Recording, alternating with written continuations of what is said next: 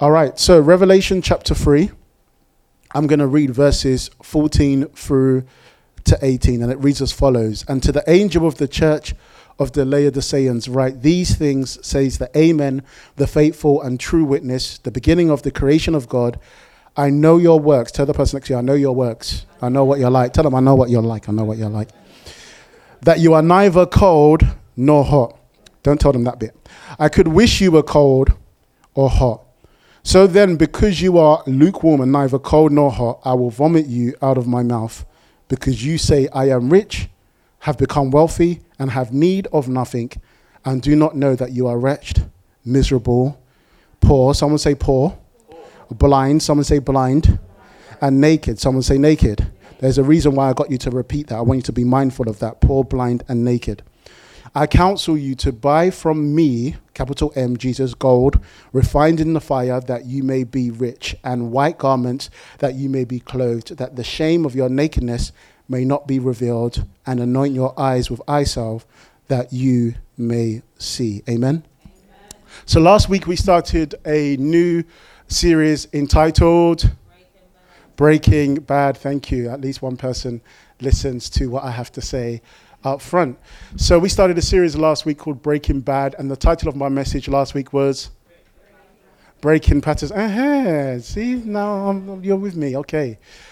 Breaking patterns. We spoke about breaking patterns last week, and breaking patterns really was just about how we break the negative patterns that have gone before us, whether in our lineage or those things that have been set before us by those around us, and also how we break free from every stronghold and bondage that we may have opened the door to the enemy to come into in our lives, and as a result cause strongholds and bondage in our life. Today we are continuing and concluding this short two-part series with a message that I have titled, Signs You Are Under Attack.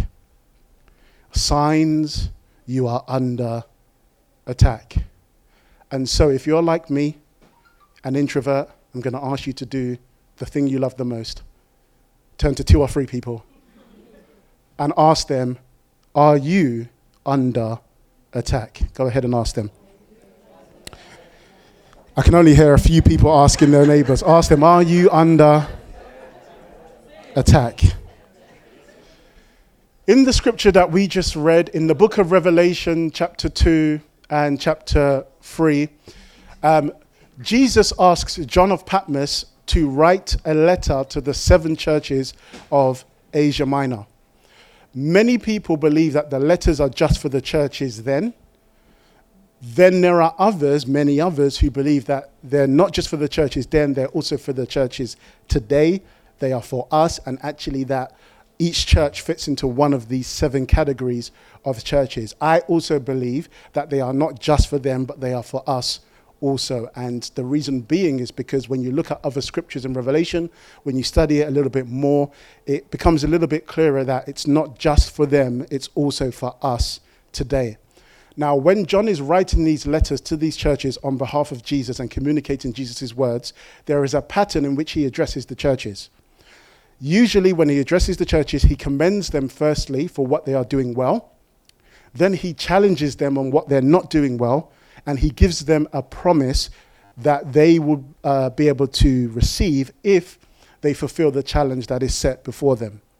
There's only one church out of the 7 churches in Revelation who doesn't receive any commendation whatsoever. And it's the church that we just read about, the church in Laodicea. In fact, when speaking to them, Jesus, through this letter, tells them, you are wretched, you're miserable, you're poor, you're naked, and you're blind. Now, when it comes to the church in Laodicea in Revelation chapter 3, most people are familiar with one thing about this church. That one thing being that they were lukewarm. That's what most people are familiar with when it comes to this church. For those of you who are not aware, the way it would work with the church in Laodicea is that Laodicea as a city never had any water. They were known for not having any water in their city. So in order for them to get water, they would pump water in to their town through 2 neighboring cities. They never had no wells, they never had no springs. They had to create an aqueduct to pump water. They had to create clay pipes, which are actually still there today. and they would pump water, hot water in from a place called Hierapolis. Everyone say Hierapolis. Hierapolis was known for its hot springs. It was known for its hot water. So they would pump water from Hierapolis. They would also then pump cold water from Colossae. Everyone say Colossae. And therefore, getting cold water from Colossae and hot water from Hierapolis into Laodicea, the water would be lukewarm, they would drink it, and it would make them vomit. Talking of Colossae, does that sound familiar? When you hear Colossae, what do you think of? Colossians. The book of Colossians is Paul's letter to the church in Colossae. But did you know that Paul also wrote to the church in Laodicea? Yes, he did. But we don't have it. So some people think that he was so angry with them, they just couldn't put it in the Bible.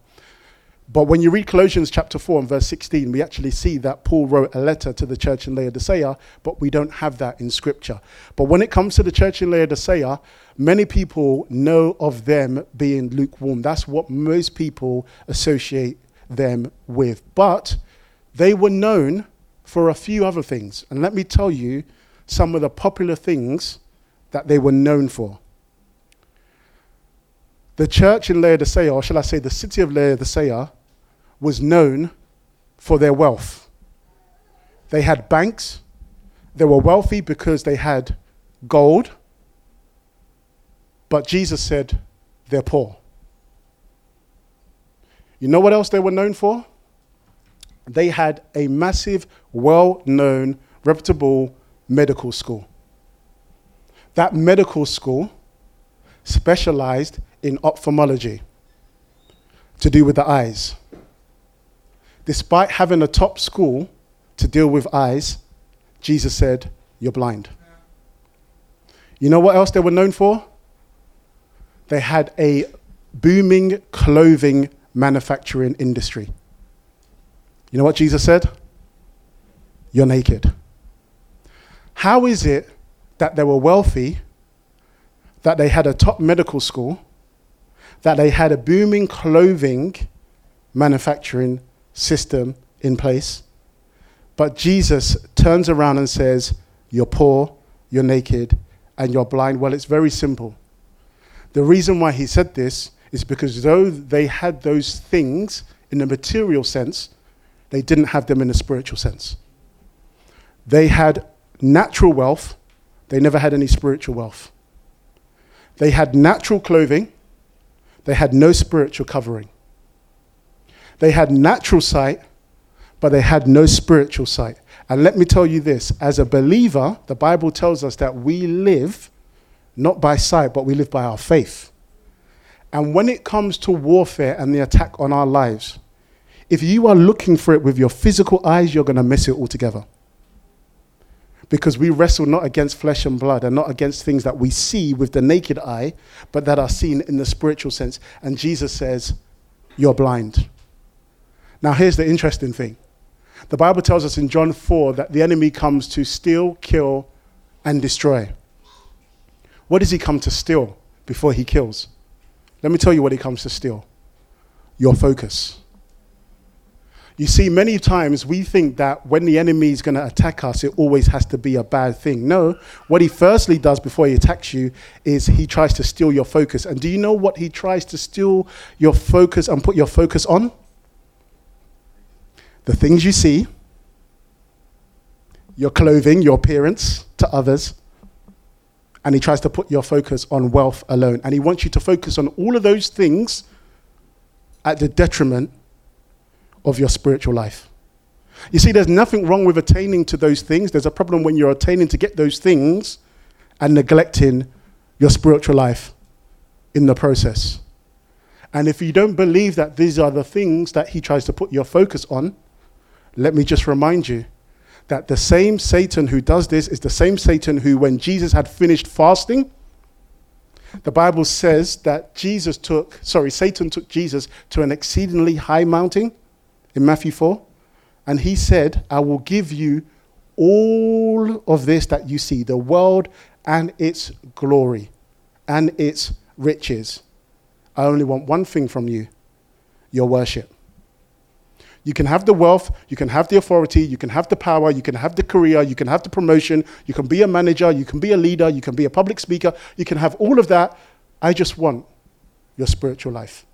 And the enemy will do everything he can before he attacks you to get you focused on those things alone at the detriment of your spiritual health. Lest we forget, it's the same Jesus that said, what good is it if a man gains the whole world but loses his soul? Ask the person next to you, are you under attack? Now, here are just 2 signs that I want to give you of many, but we only have time for 2 today, that you might be under attack. Once the enemy has stolen your focus, then he comes in for the kill. Once he's done the stealing, he comes in for the kill. And here are just 2 signs that you might be under attack. Here's the first one. Number 1, should you be taking note? Mental exhaustion and fatigue when it comes to your spiritual walk. Mental exhaustion and fatigue when it comes to your spiritual walk. One of a number of ways in which the enemy attacks us is in that of being tired, which leads to spiritual apathy. You see, once he gets you focused on wealth and your appearance and the things you see, I hope you know that things like paying bills, attaining career achievement and those kind of things, building your businesses, living your best life, all of those things, there's no end to them. Because once you achieve one level, guess what? You're already looking at the next. And the enemy is cool with that, but what he does is he wants you to continuously be chasing those things on end so that you are too tired at the end of the day to read your Bible, to pray, to worship, to spend time in God's presence. And so he wants to put you in a position where you keep going, you keep pursuing more. But please be careful when you're doing this and not noting that actually you don't have any more energy or excitement or time for prayer, study, and devotion. Daniel chapter 7 verse 25 says this: he shall speak pompous words against the Most High. This is the enemy. Shall persecute. Everyone say persecute. Persecute the saints of the Most High, and shall intend to change times and law. Then the saints shall be given into his hand for a time, and times and a half a time. Now, in that scripture that we just read in Daniel chapter 7, verse 25, the word that I got you to repeat was the word persecute. The word persecute there is not how we think of it in terms of a believer being persecuted for their faith or the like. We get a better understanding of the word if we were to read it in a version like the Amplified version. In the Amplified, it would use the word where. Not persecute, it would use the word where. Now, many of us are familiar with the fact that the Bible was written predominantly in 2 languages. The Old Testament is written in Hebrew, and the New Testament is written in Greek predominantly. But portions of Scripture are also written in Aramaic. Okay? Now, the 200 verses between Daniel chapter 2:4b and Daniel chapter 7:28 are in Aramaic. This verse falls just between that. And the word persecute there in the Aramaic comes from a word called belao, which has root in the word belor. And that word means to decay, to wear out, to consume, to spend, to grow old, to oppress, or to expend, but it's not talking about in the physical sense. It's talking about mentally. So the plan of the enemy is to consume you, wear you out, get you to fail, grow old, to oppress you mentally, so that he can kill and destroy you. And here's the thing, it's not an immediate thing, it's a process. It's a step-by-step, slow process. You see, the enemy, for some of you, he knows that there's no way he can convince you that God is not true. He knows he can't do that. So rather, what he does is try to keep you in a place where you're passive in your Christian faith. A place where you're just like, it is what it is. It's not that you're unexcited, it's just that you're not excited either. Just passive, just stay in your corner. He wants to get you to a place where your faith becomes a routine. You're reading your daily devotion to tick a box. Where you're reading your Bible and you close the verses and you close your Bible and you've totally forgot what you read about. Where you're rushing to get through your reading just to tick your box to say, I've done my reading plan for achieving reading the Bible in a year. Just doing things out of routine. Just coming to church because it's what you've done. You grew up in the church. He wants you in that place as long as you're not on fire. He wants you to be in a place where you're comfortable with Sunday to Sunday, where you're comfortable with understanding that actually people don't even know where I'm at, but I'm still going to come and I'm just going to keep myself to myself. He wants you in a place where serving is a chore. He wants you in a place where he can consume you, where he can spend you. He wants you in a place where every meeting, every gathering, it's, do I need to attend? How long is it going to be? I've heard this all before. This is nothing new. Why should I come? He wants you in that place. And when you find yourself murmuring in your heart, this is a sign that you are under attack. Ask the person next to you, are you under attack? I'll even go one step further to tell you that the enemy is even happy when things are going well for you, as long as they are causing you to become distant in Christ. He's happy that you're getting a promotion at work. Just don't give more to the kingdom. He's happy that you're busy with great ideas, that you've got businesses to build, that you've got things to do and places to be, as long as it keeps you from spending time in his presence. He wants you to be so busy that you can't even remember the sermons you hear, let alone go back and listen to them over and over again. And so, if you are feeling mentally exhausted and or fatigued, spiritually apathetic, spiritually dry, the chances are you are under attack. And this is his aim, to wear you out to the extent that you become lukewarm, just like we read about, and just like we know God doesn't like in Revelation chapter 3. Here's the second sign that you might be under attack. Number 2, inexplainable depression. Inexplainable depression. I was careful about my choice of words. I didn't say unexplainable. I said inexplainable. Because typically, unexplainable means with further information, research, and time, it can be explained. Inexplainable means this is mysterious. This is cautious. We don't understand how this came about or what is going on here. Have you ever been to the doctors and they just can't figure out what's going on? Inexplainable. I'm talking about inexplainable depression. But whether depression is inexplainable or unexplainable, let's see how depression behaves in the person's life by looking at a biblical character we know as Elijah. In 1 Kings chapter 19, verse 4, it says, but he himself went a day's journey into the wilderness and came and sat under a broom tree, and he prayed that he might die. He prayed that he might die. And said, it is enough. Now, Lord, take my life, for I am no better than my fathers.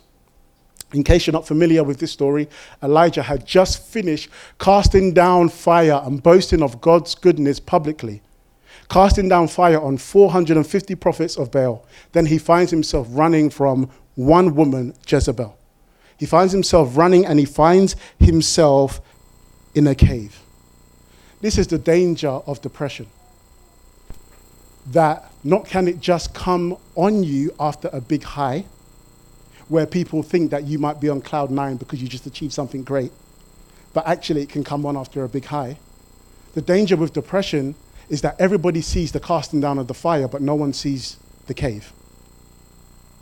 And because everybody sees the casting down of fire, they think you are okay. But they don't see when you're alone.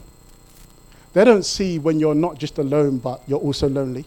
They don't see when you're tired. They don't see when you're fed up. They just see the achievements. They just see the things we post on social media. Because how many of you know that no one poses or posts the negative things on social media? We take the picture, we look at the picture, no, change the angle. No, it's got to be in the light. No, add this filter. We see the finished picture, but you don't know that picture took 4 attempts if you're a man.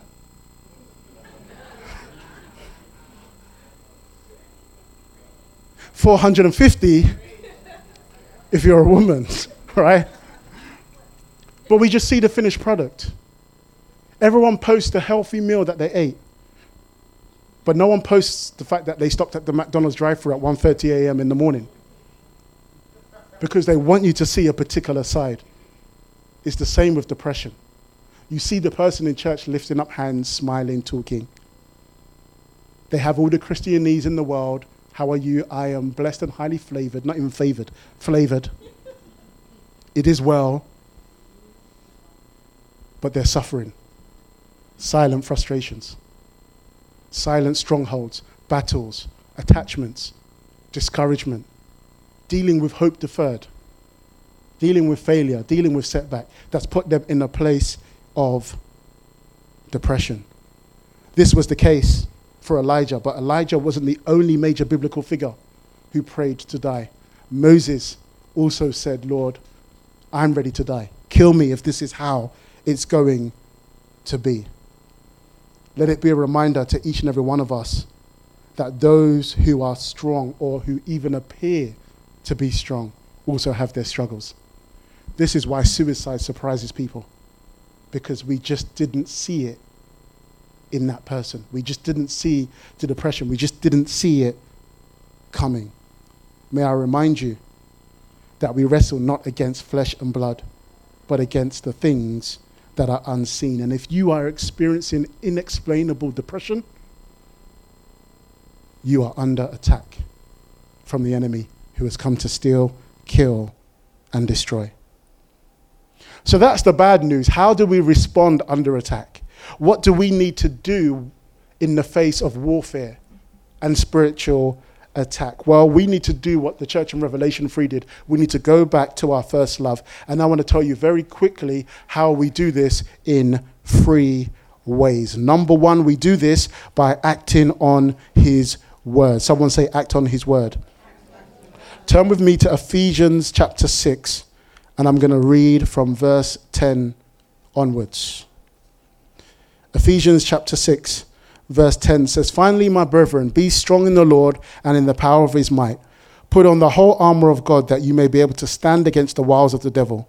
For we do not wrestle against flesh and blood, but against principalities, against powers, against the rulers of the darkness of this age, against spiritual hosts of wickedness in the heavenly places. Therefore, take up the whole armor of God, that you may be able to withstand in the evil day, and having done all, to stand. Stand therefore, having girded your waist with truth, having put on the breastplate of righteousness, and having shod your feet with the preparation of the gospel of peace. Above all, taking the shield of faith, with which you will be able to quench all the fiery darts of the wicked one. And take the helmet of salvation and the sword of the Spirit, which is the word of God, praying always with all prayer and supplication in the Spirit, being watchful to this end with all perseverance and supplication for all the saints. Amen. We see from this scripture that we are to put on the whole armor of God. But I don't know if you've noticed something about that armor and its description. Only one part of that armor is offensive. Only one part of that armor is used to fight and to fight back. And it's the sword. And the sword in the Bible represents the word of God. The Bible tells us itself in Hebrews 4 verse 12 that the word of God is sharper than any double-edged sword. But notice, I did not say believe in his word. I didn't say that. Believing is one thing. I said act on his word. There is a difference. James chapter 2:19 says, you believe that there is one God, you do well. Clap for yourself. Even the demons believe and tremble. So believing in and of itself is not enough. That's one side, but this is about acting out the word of God.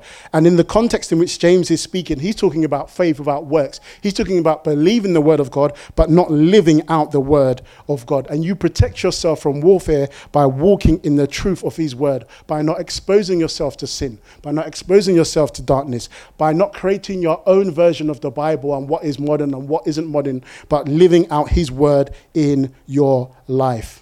There's a saying that you have to be in it to win it. I say you have to be in it to live it. You have to be in it to live it. You have to meditate on it day in, day out in order for it to become fruit in your life. Someone say act on his word. Number 2, you need to pray. Someone say pray. Zechariah chapter 4 verse 6 says, so he answered and said to me, this is the word of the Lord to Zerubbabel, not by might, not by power, but by my spirit, says the Lord of hosts. Not by might, not by power, but by my spirit, says the Lord of hosts. I always like to remind people that prayer takes the supernatural and makes it natural in the flesh. It calls on the all-powerful, almighty God to do the things that we cannot do. Because how many of you know that you cannot do warfare in your own strength? You cannot do warfare in your own strength. And this was the word of God to Zerubbabel in the scripture that we just read. He was a prince in a difficult situation, a trying situation, and he needed encouragement from God in his battle. And the encouragement from God was, listen, it's not going to be by your might, it's not going to be by your power, it's going to be by my spirit, by my authority, by my power, by my energy. God was saying, I will build my temple and take care of my people. This is how my church will be built. They will be people of prayer. And we preserve ourselves through God's grace when we get back to the place of prayer. And this is why I always encourage people to be at prayer meeting. And this is why I encourage you in the scriptures of 1 Thessalonians 5:17, which says, pray without ceasing. Prayer takes the supernatural and makes it natural, or it takes the natural to God so that he can do what he needs to do in the supernatural. And because prayer is communion with God, when you are at war, you are asking God to do for you that which you cannot do in the natural. You're asking him to heal the mental illness of a friend or a loved one. You're asking him to heal your body or your mind. You're asking him to save yourself or the person on the edge of ruining their lives, the person on the edge of getting caught up in the wrong company, in drugs, in substance misuse, and so on and so forth. You are asking him to protect your mind. When you go to prayer, you're asking him to change policies. You're asking him to come against earthly and worldly agendas that will affect our generation and those to come. You can't do that in your own strength. You need his might. You need his power. You need his spirit. Not by our might, not by our prayer, but by his spirit. Someone say, by his spirit. And the third way in which we come against the plans of the enemy in warfare is through our worship. Someone say worship. We act on his word, we pray, and through our worship. In 2 Chronicles chapter 20, I would encourage you to go and read it, maybe part of your devotion this week. The people came to Jehoshaphat and said, listen, we've got these armies that are coming against us. And I love Jehoshaphat's response because he doesn't do what typically we expect him to do. He doesn't gather the people around and get all the weapons together to go to war. Rather, he says, we're going to win this war through our worship. And so the next morning, he gets those who could sing up front to sing. And the rest of them, the Bible says, they bow their face to the ground and they worship God. And as a result of their worship, God actually causes the enemy to be defeated. There is an ambush against them because of their worship.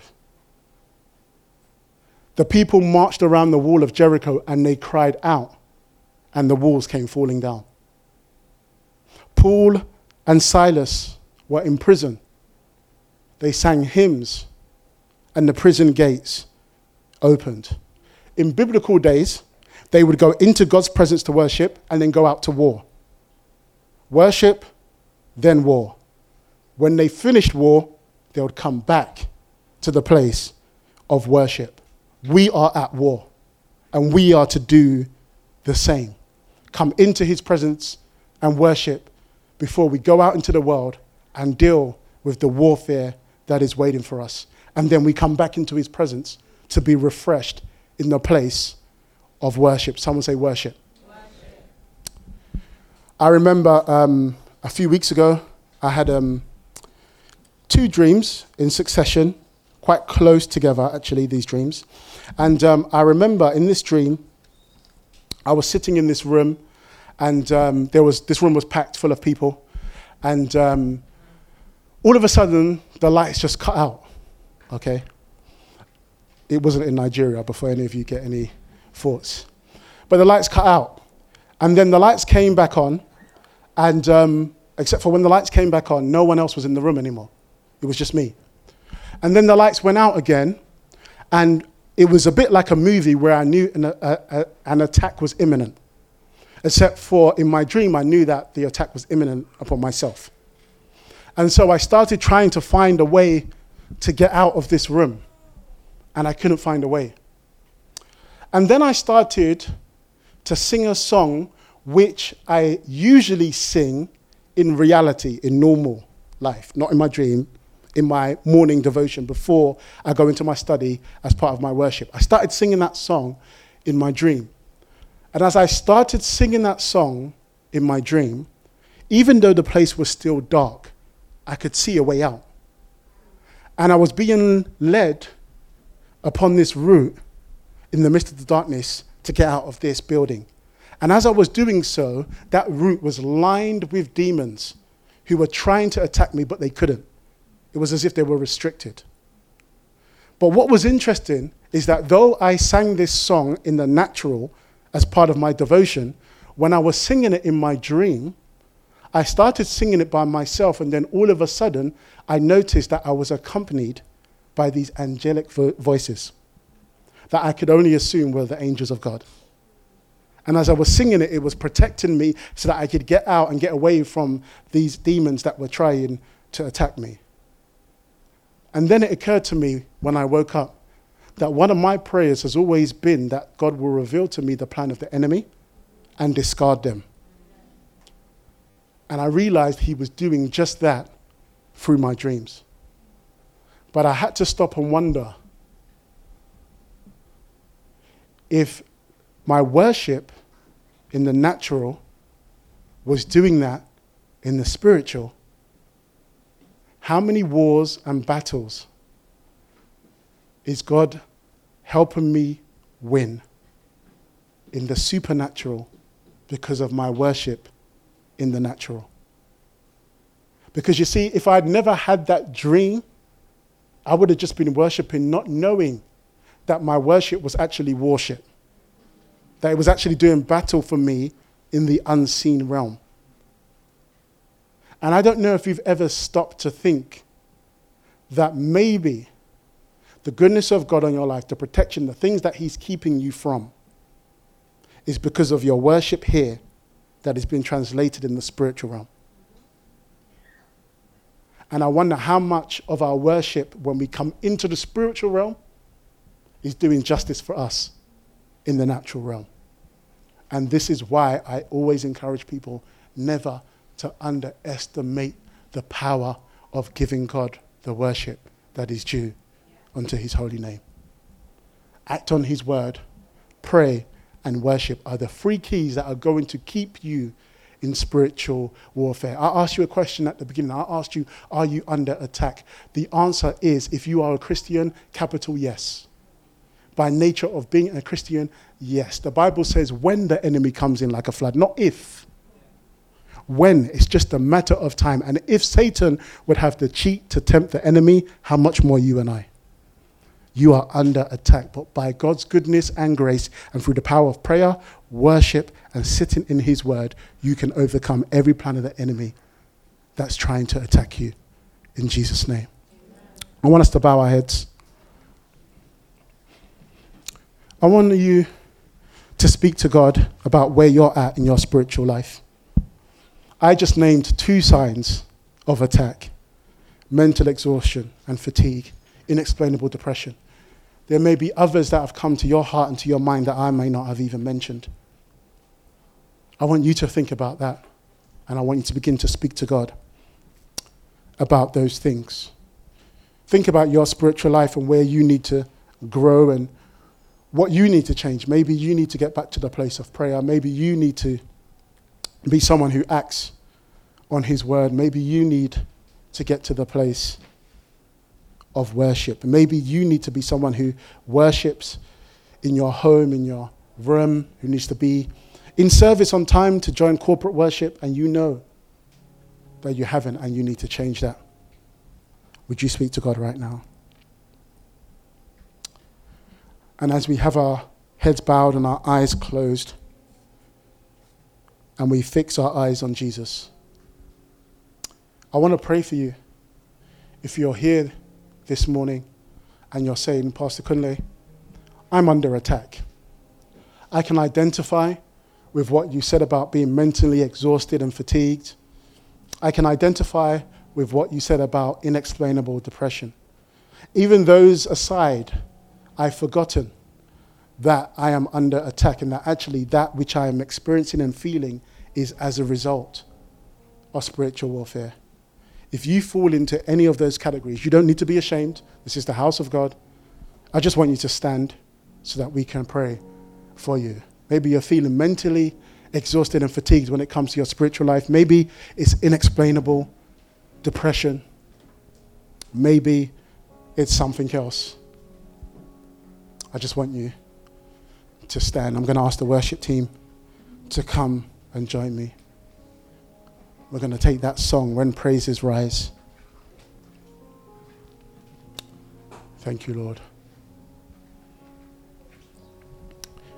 I'm going to ask the pastors to join me up front. The foundation of everything we are has to do with our spiritual life.